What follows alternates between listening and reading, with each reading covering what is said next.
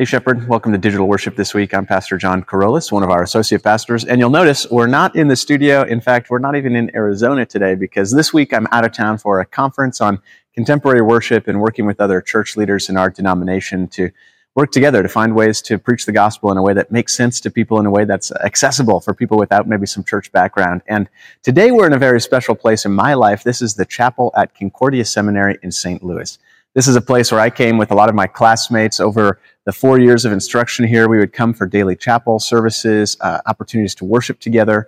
We'd have class in here. I even was able to participate in some instrumentation, playing the drums in the worship band here for a few of those services. And so it's a special place to be. It's a special place with important meaning for me. And you can see some beautiful stained glass windows behind me. They've done a lot of work to make this a place where people gather in a beautiful space to worship a wonderful God whose creation fills us with awe and admiration, a place where we are drawn and invited to worship just by simply being in this space, this room. And it's fitting then that today we're going to be talking about Psalm 96. It's a hymn of creation, a song singing praise to God for what He has done, for what He has made, and an invitation for people like you and me to join our voices with the rest of natural creation to give glory to God.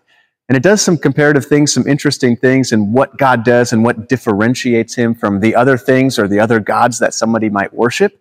And it reminds us that ultimately we are called into a new way of life, a new way of speaking, a new way of worshiping, a new song, singing a new song to our God. So let's take a look at Psalm 96, and then we'll also read through today's hymn, Earth and All Stars. Oh, sing to the Lord a new song. Sing to the Lord, all the earth. Sing to the Lord and bless His name. Tell of His salvation from day to day. Declare His glory among the nations, His marvelous works among all the peoples. For great is the Lord, and greatly to be praised. He is to be feared above all gods. For all the gods of the peoples are worthless idols. But the Lord made the heavens. Splendor and majesty are before Him. Strength and beauty are in His sanctuary. Ascribe to the Lord, O families of the peoples. Ascribe to the Lord glory and strength.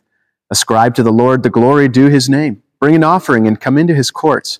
Worship the Lord in the splendor of holiness. Tremble before Him, all the earth.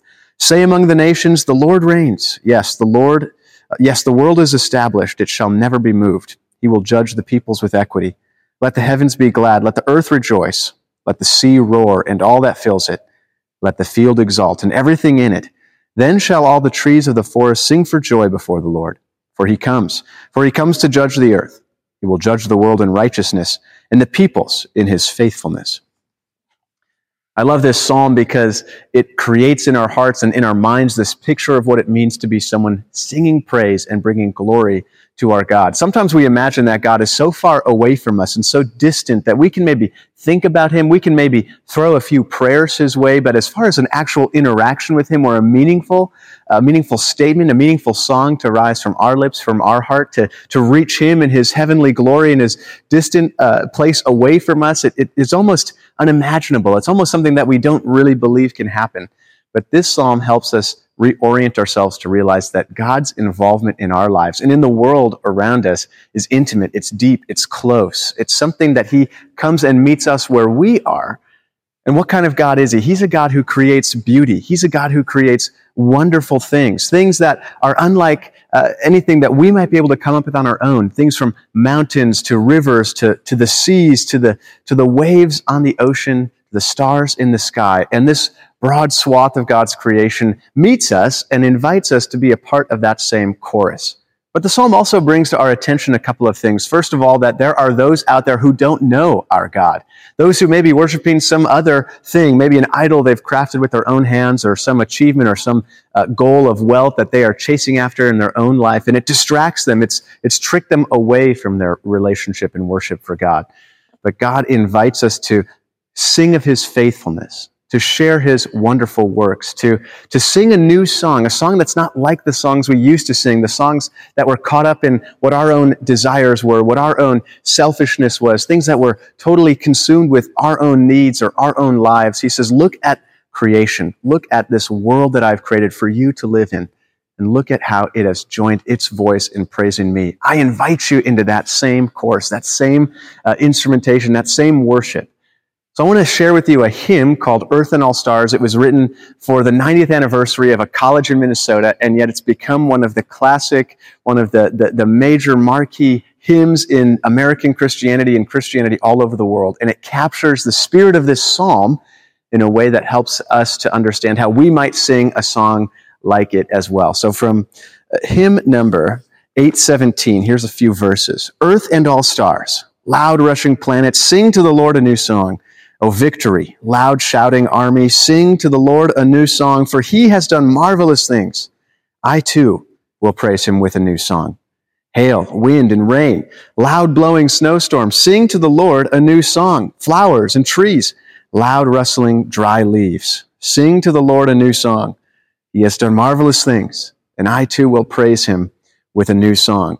Those two verses capture the role of human voices in singing the Lord a new song, along with the picture of creation simply existing, doing the things God designed it to do. And in fulfilling that function, they are participating in bringing glory and praise to their God.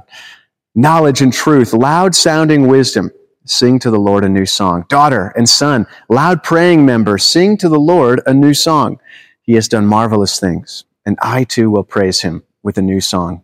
Children of God, dying and rising, sing to the Lord a new song. Heaven and earth, hosts everlasting, sing to the Lord a new song. He has done marvelous things, and I too will praise him with a new song. This hymn, as you can maybe hear the excitement in my voice, it's a way for us to capture our invitation to participate in this worship of our God. Now, we can never do this perfectly, but when we look at what God does, the things he has created, the way that he works in the world, we can begin to recognize his action and then recognize and give a credit to it, give attention to it, join our voices with creation and point others toward the wonderful things God does. I hope that this week, as you maybe reflect on this psalm, read through Psalm 96, look out into your life and see the action that God has taken. Look at the things that you can give him credit for. Maybe pray, praise, give thanks to him for the things he has done, and invite others to do the same alongside you. Have a wonderful week. We look forward to seeing you next time. Thanks for joining us for Digital Worship.